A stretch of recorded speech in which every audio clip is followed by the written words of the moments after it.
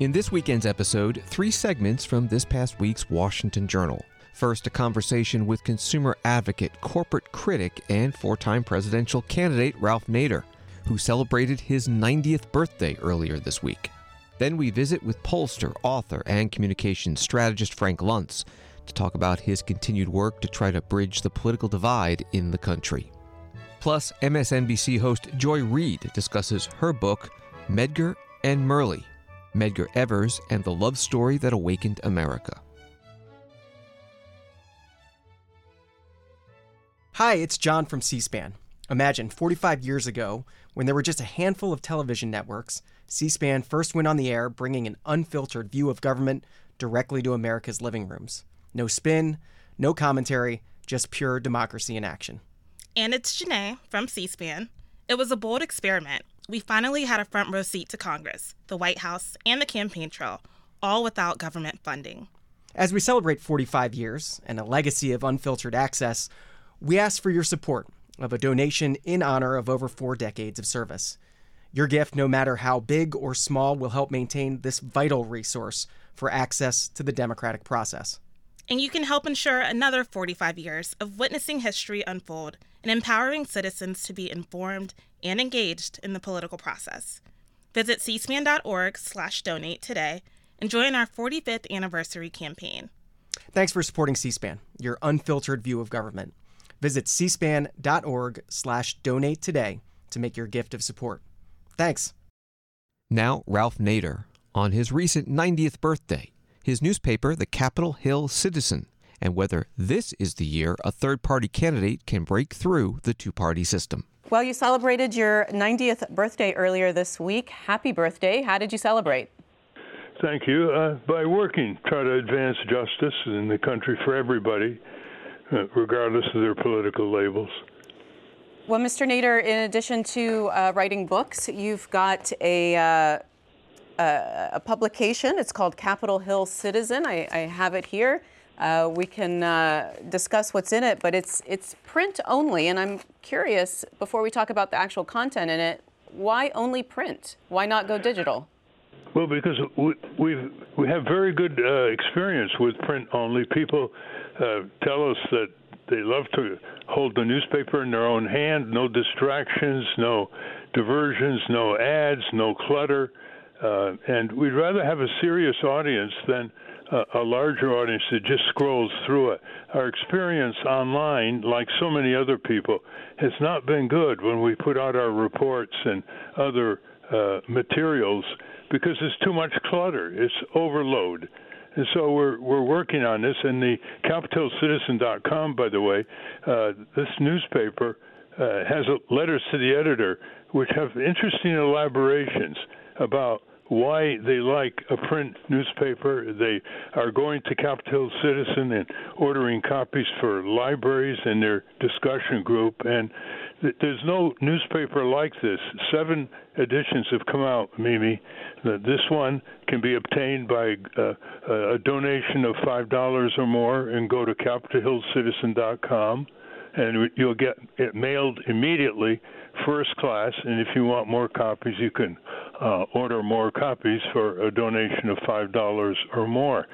And the lead article I'm privileged to write is on Congress as a weapon of mass destruction, collectively. Yep, I have that here. The headline is this: collectively, Congress is a weapon of mass destruction. What do you mean by that? What I mean is, although there's some really good people in Congress, collectively as a body, it's a gridlock, and it's up for sale or rent to all the campaign finance money that's coming in that C-SPAN has covered events for. So the first destruction of democracy itself. Congress is supposed to represent we the people. It's not supposed to represent the corporations like the oil and gas and banking and insurance and other corporations who pump money through their PACs into both parties' coffers. It's also a destruction of peace. It has allowed the elaboration of wars of empire without being declared, just pumping money. The destruction of Iraq took over 1 million lives and pulverized that society. They overreacted in Afghanistan and destroyed so much of that country. Libya supported the war on Yemen. It just keeps going. The Congress has clearly destroyed the progressive tax system, filling it with endless complexity loopholes for special interests to avoid and evade taxes. They've even destroyed maybe Medicare and Medicaid by turning it over to health insurance contractors, not just to administer these programs, but actually to have gouging policies that deny benefits and put people in narrow networks and other subversions of the original concept of Medicare for the elderly as a government program. And also they've destroyed their own capacity to function. They've defunded the Office of Technology Assessment starting in 1995, where they've eliminated the technical advice on things like military technology, food technology, AI, all kinds of other technologies that they need impartial advice for. And people ought to realize this. They've destroyed our freedom of contract by letting these companies tie us up in this fine print that many people can't even read when they go into the credit economy or they sign a landlord's lease or whatever. Very, very one-sided. So Mr. Nader, what needs to happen? How do you fix Congress? Excellent question. One is, and this is what's written up in the Capitol Hill Citizen, people back home have got to summon with their own agenda members of Congress to town meetings back home, which I believe would be covered by C-SPAN, now I guess in its 45th year. There's a lot of left-right support for a living wage, for cracking down on corporate crooks, breaking up big monopolies, getting rid of government waste and corruption, changing the tax system. So if people get petitions, and my guess is 500 clearly written signatures on petitions to a member of the House would bring the representative to the town meeting in your area. 1,000 would bring senators, sometimes less, back to your town meeting where you present the agenda and they listen to you and go back with the instructions of we the people. So the purpose of the Capitol Hill Citizen is to create these kinds of Capitol Hill citizens back home, because the Constitution starts with we the people, not we the Congress or we the corporation. And so we're appealing to conservative and liberal families who have common interests back home where they live, work, and raise their families. All this divide and rule stuff by the two major parties for their own advantage begins to dissipate because these families want the same thing. They want good schools, they want good public services, good roads, bridges, public transit, clean air, clean water, and that's what this CapitolCitizen.com is all about. And Mr. Nader, I want to ask you about the presidential election happening this year. Polls are showing that there are a lot of people not happy with the two major candidates who are likely going to be facing off again. Is this the year for a third-party candidate, given your history of having run several times for president as a third-party candidate? Mimi, I think every year is a year for more voices and choices for the voters in this country. Poll after poll shows over 60% of the people want a viable third party. The problem is that they find themselves at election time unable to vote for a third party because the system with winner-take-all, electoral college, gerrymandering, draws them into feeling that only one of two candidates can win, Republican or Democrat. But I look over the history of third parties. The first party against slavery was the Liberty Party in 1840, and the small parties for the women's right to vote in decades after that, and the Farmer Party, and the Workers' Party, and the People's Party, and so many things we accept today, the blessings of today, the Social Security, unemployment tax, a progressive tax, 40-hour week, ability to form unions, all started with third parties before they were picked up by a major party, even though third parties never won a national election. Well, speaking of third the party, Capitol Citizen gives a voice to these people. Well, speaking of third party, RFK Jr.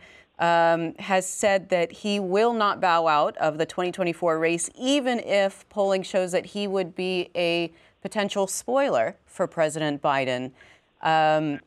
You were criticized, obviously, back in 2000 for being a spoiler for. Wait a minute. Mimi, spoiler is a politically bigoted word when it's directed only to third parties.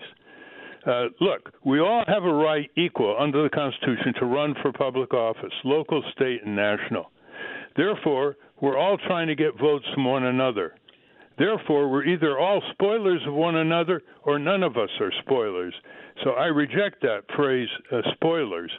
And I think that good ideas come from small candidates. For example, there's not going to be any presidential debates because the Republican National Committee is pulled out and Trump doesn't want it. So that leaves a vacuum. No presidential debates? So here's my idea. There are 6 states that are swing states: Nevada, Arizona, Georgia, Pennsylvania, Michigan, Wisconsin. The major cities in those states could invite the candidates for presidential debates. Who doesn't want to debate in their city? The Chamber of Commerce, unions, civic groups, town hall, they all want presidential debates because all the media coverage they get. So I've written to the mayors of these cities and asked them, why don't you appoint a multi-supported citizens committee inviting the candidates to presidential debates after the national conventions are over. I got a response from the mayor of Milwaukee. He's considering it. But the League of Women Voters, the Urban League, the unions, the neighborhood groups, they'll all want to get together. And that way we can have questions asked regionally, questions that are often never asked by the choreographed presidential debates. Now, you see, that idea does not come from the 2 major parties. It comes from the grassroots. And that's why we want people to read our effort here in journalism, which sort of complements C-SPAN. C-SPAN covers the official proceedings of Congress, floor debates and committees. And I was a supporter of Brian Lamb way back when he started this wonderful institution. And the Capitol Citizen it covers unofficial journalism. Like most people don't know, Congress, they're not printing the hearings anymore. Yeah, the libraries are not getting printed hearings of committee reports anymore, and nobody's doing anything about that. So go to CapitolCitizen.com, get your copies, spread the word, and reassert yourself because they work for you, people. Members of Congress, all 535, work for you, and you've got to make sure they work on your behalf and not on behalf of a few hundred giant corporations who've turned Capitol Hill into a pile of campaign cash. And Mr. Nader, if we can go back to the presidential election, age is a factor for both candidates, President Biden and President Trump. You're 90 years old now. What's your view on, how old is too old to serve as president? Well, it depends on the person, doesn't it, Amy? It depends on the person. Some people have infirmities that are not their fault. Some people have a lucky choice of parents and have good genes. Some people don't take care of themselves, and it affects their mental and physical performance. So it shouldn't be just on the number of years people have. It should be on whether they're functioning, not just in terms of cognitive capacity, but in terms of whether they're telling the truth, whether they stand for the people, whether they want to give voice to the people, whether they want to have a real democratic society and not a plutocracy where the few decide for the many. That was consumer advocate, author, and 4-time presidential candidate Ralph Nader. Next, pollster, author, and communications strategist Frank Luntz discusses what his focus groups are saying about the political mood in the country. We're going to have a fascinating election campaign. I'm concerned about the tone and the demeanor of it. I'm concerned about how we each relate to each other. And I'm listening to C-SPAN often in the mornings, and it's a little bit quieter in the mornings than it is in the evenings. But three things that stand out to me. Number one is that there's no hesitation, no doubt whatsoever that it's going to be Joe Biden versus Donald Trump. Any thought of someone coming in late, it's just not going to happen. Second is that there's discontent on both sides, that the fact that Nikki Haley, the governor of South Carolina, does not have a chance of taking the nomination, and yet she's still getting a sizable vote. And on the Democratic side, the fact that more than 100,000 people voted uncommitted as a way to express their displeasure with Joe Biden is significant. The typical undeclared vote is about 20,000 in Michigan. When you get 5 times the number, I'm paying attention. And third, that the turnout was high. And I really do think that we're going to set yet another record for turnout in 2024 as Americans want to have their voices heard. Who should be more concerned here in what they saw in their column last night? Joe Biden with 100,000 uncommitted, or Donald Trump looking at Nikki Haley's almost 300,000 votes that she gained, even though he won by over 40%? They both should be. And I never duck a question. I'll explain why. Union voters, union households are moving Republican in literally record numbers. And that's going to be important in a state like Michigan. Latino voters, Hispanic voters are doing the same. And it's possible that a Republican could get 45, even approaching 50% of the Latino vote. Now, on the Democratic side, suburban voters, in particularly women, particularly upper middle class, that normally vote Republican, don't like Donald Trump, and they're moving towards the Democrats, towards Joe Biden. So we've got this shifting that's going on that is very significant. It's happening in all these swing states. And quite frankly, to give you voters, to give you viewers an idea of just how few votes are going to determine this election, there are only 9 states that are truly up for grabs, and only about 5% of the electorate that's shifting back and forth. When you combine those two, we are about to spend billions of dollars in negative advertising for only 2% of Americans. And frankly, I'm very concerned about the consequences of that. In that advertising, how much is that going to be age versus indictments or abortion v. border? Is it that simple? Are those the messages that viewers should be prepared to be hit on again and again and again? Yes, if I was taking notes, which I should be, but I'm focused on the viewers, you just summarized it in a way that, you just summarized it in a way that they cannot do on cable news. You said in 4 seconds what takes them 2 minutes to say, but you got it dead on. In terms of the division in this country, that you started by saying it's something you're concerned about. Obviously, C-SPAN viewers know that you've been polling people for a long time. Why is this one in particular concerning? What's different in the division that you were talking about? So if you've got the slides, I'll go into it if you've got it to show viewers. Sure. We asked a question. I believe this is the best question I have asked as a pollster, maybe in my career. I asked the American people, do you feel invested in your country and its future? And 2/3 said yes, which is not a great number. It means that 1/3 really doesn't care what happens to America, what happens to the people around them. And as you're explaining this, and I'm showing the viewers your slide, explain where they should be looking on this slide. You obviously know these slides. The question, do you consider yourself invested in America? Total 66% yes. Democrats at 71%, Republicans at 71%. Explain why that is. No partisanship. If you're a Republican, you're invested in your country. If you're a Democrat, you're invested in your country. The people who are least likely to be invested in their country are independents who have chosen to stay outside the political process, chosen to stay outside the partisanship, in some cases because they reject Republicans and Democrats. In other cases, it's that they simply don't care. but it's the bottom set of numbers that just blew me away. And I mean this, when I saw these results come back, I started pacing, and it was hard for me to write the analysis. Just 31% of Americans, and even fewer among Republicans, believe their country is invested in them and their future. And that's a complete rejection of the political process, a belief that the people in Washington aren't listening, don't care, a sense of denial and betrayal. And it completely freaked me out, to be blunt. I know that by using those words, memes are going to be created. See Frank Luntz freaked out. But that's my language, and that's what happened. What do you say?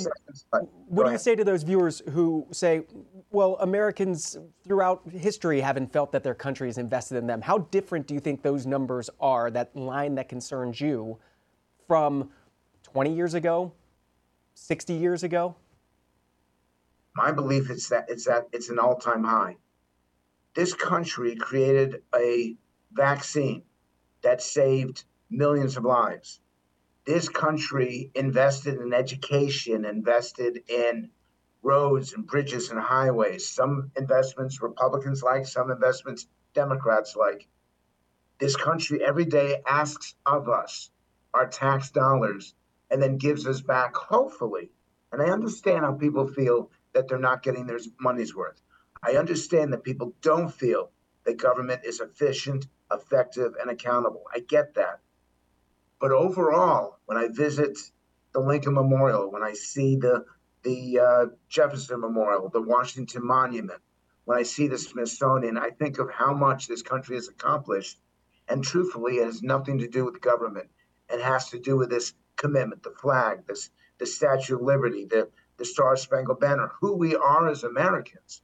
I'm wearing, I don't know if you can see it, I teach at West Point now. And these young men and women are the best that America has to offer. And I believe that our country is invested in them. I believe our country is invested. It may not do it well. As I said, it may not do it efficiently. But when the public says, I don't believe it anymore, I don't accept it anymore, we are least likely to trust the media than ever before. We are least likely to trust our politicians than ever before. We are least likely to have faith in the future than ever before. When I see these, it makes me very concerned about the future. That was Frank Luntz, pollster, author, and communications strategist. Finally, MSNBC host and political analyst Joy Reid discusses her new book, Medgar and Merle, Medgar Evers and the Love Story That Awakened America. So remind us about Medgar Evers and what he did. So Medgar Evers was the first field secretary, statewide field secretary for the NAACP in the state of Mississippi. So if you think about Vernon Jordan, who was doing that same job in Georgia, he was doing the same job in Mississippi, investigating the deaths and lynchings of Black people, ostensibly signing Black folks up for NAACP memberships and registering folks to vote.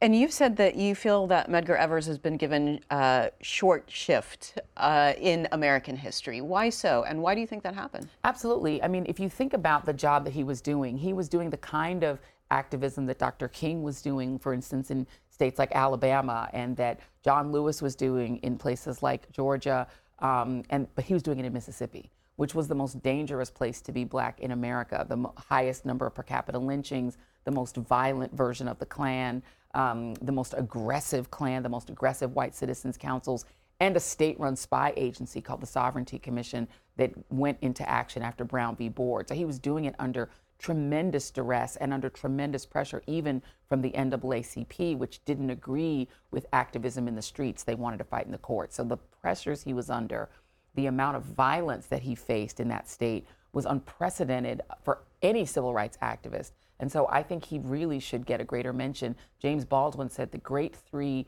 civil rights leaders were Medgar, Martin, and Malcolm. And tell us about this love story now between Medgar and Merle Evers that actually prompted you to write this book. Yeah, I mean, the thing is that these leaders, people like Dr. King, people like Malcolm X, people like Medgar Evers, couldn't have done the work they were doing without the support and help of their spouses. Their wives were 1950s housewives, literally, were the chief cook and bottle washer. They were the literal secretary in the case of Merle Evers. She was his secretary actually when he was NAACP field secretary, and prior to that, she was the person he's bouncing his speeches off of. And she's also the person having to maintain the household while he's doing the dangerous work he's doing. She's the one worrying whether he's coming home at night. She's doing all of the things to be a complete partner and supporter in this civil rights work. And then when he died, just as when Malcolm and Martin, Dr. King died, she's the one who had to carry his legacy, to write his legacy into the history books. And that was the job that she had to take on after he was gone. And before his murder, I mean, she was the one getting those death threats at home when he was out doing his work. That's right. With her little kids at home. Absolutely. I mean, this was dangerous work, not just for these men, but for their families.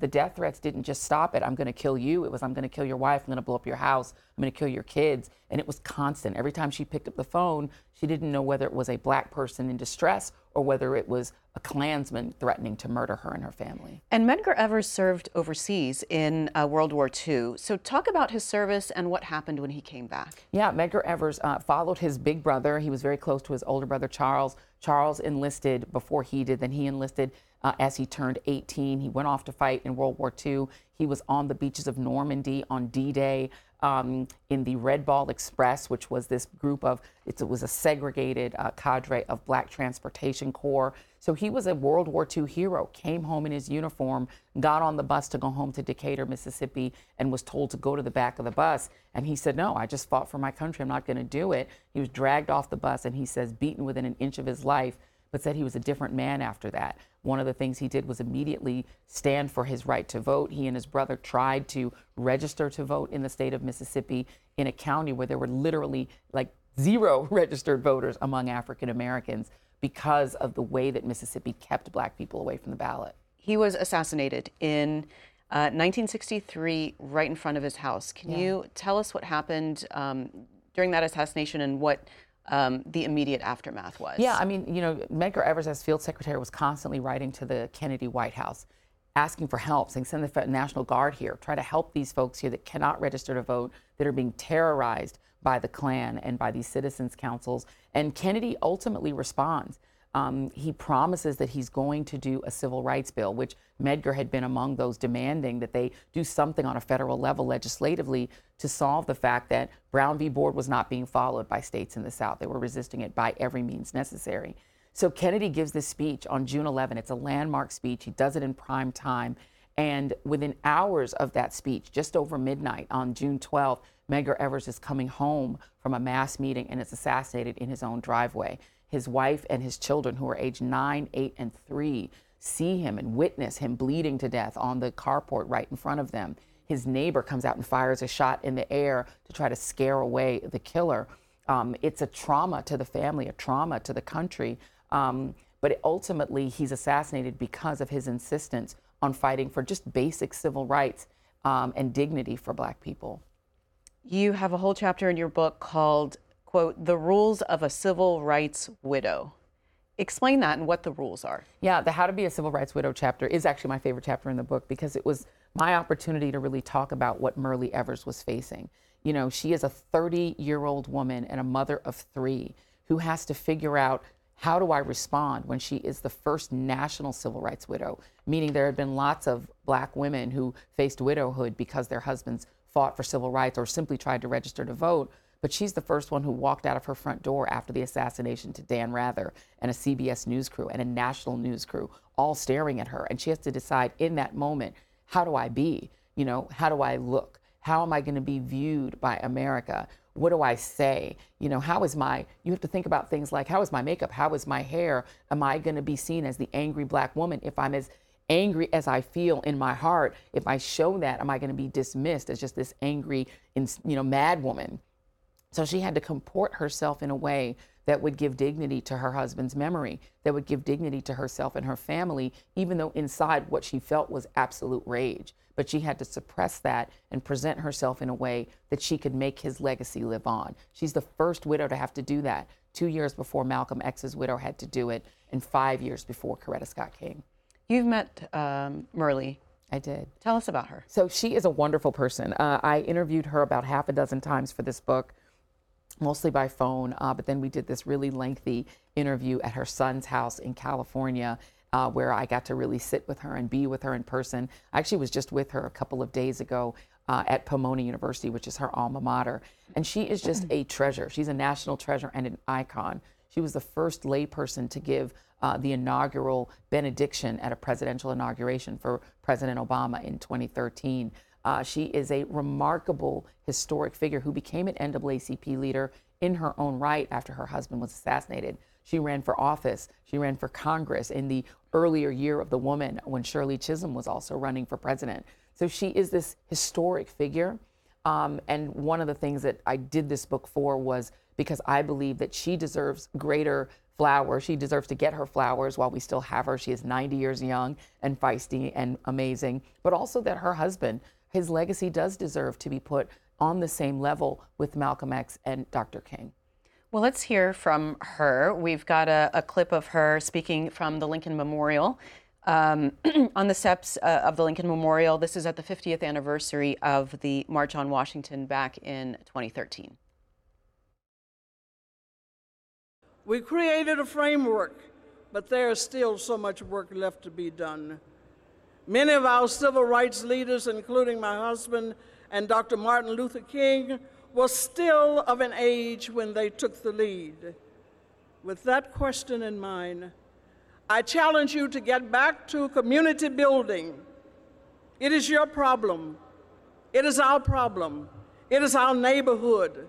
These are our children. You are the parents. But in that same breath, the victory will be a collective one. It is with a clear conscience, knowing what we've done and can do, that we will reach that mountaintop and we will overcome. But it will take each and every one of us in unity, in unison, letting those who say that they manage this country of America know that it's the people, it's the voice and the actions of the people that say we must overcome, and will eventually say we have overcome because of the involvement of each and every one. That is our challenge today. That was in 2013. What do you think she would say today? Well, I mean, I had a chance to speak with her, like I said, about a week ago. And I think where Miss Murley is in this moment is that it is a shame that we still have to fight some of the basic fights for things like access to our history, that we still have to say things like Black Lives Matter and defend the idea that Black Lives Matter in the 21st century. Her husband didn't even make it to be 40 years old. He was 37 when he died.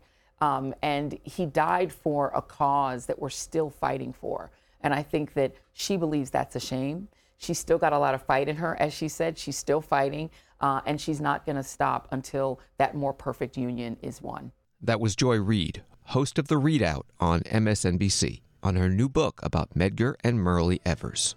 Hear more interviews from C-SPAN's Washington Journal program on our website, cspan.org, on the C-SPAN Now app, or on C-SPAN television, live every morning from 7 to 10 a.m. Eastern.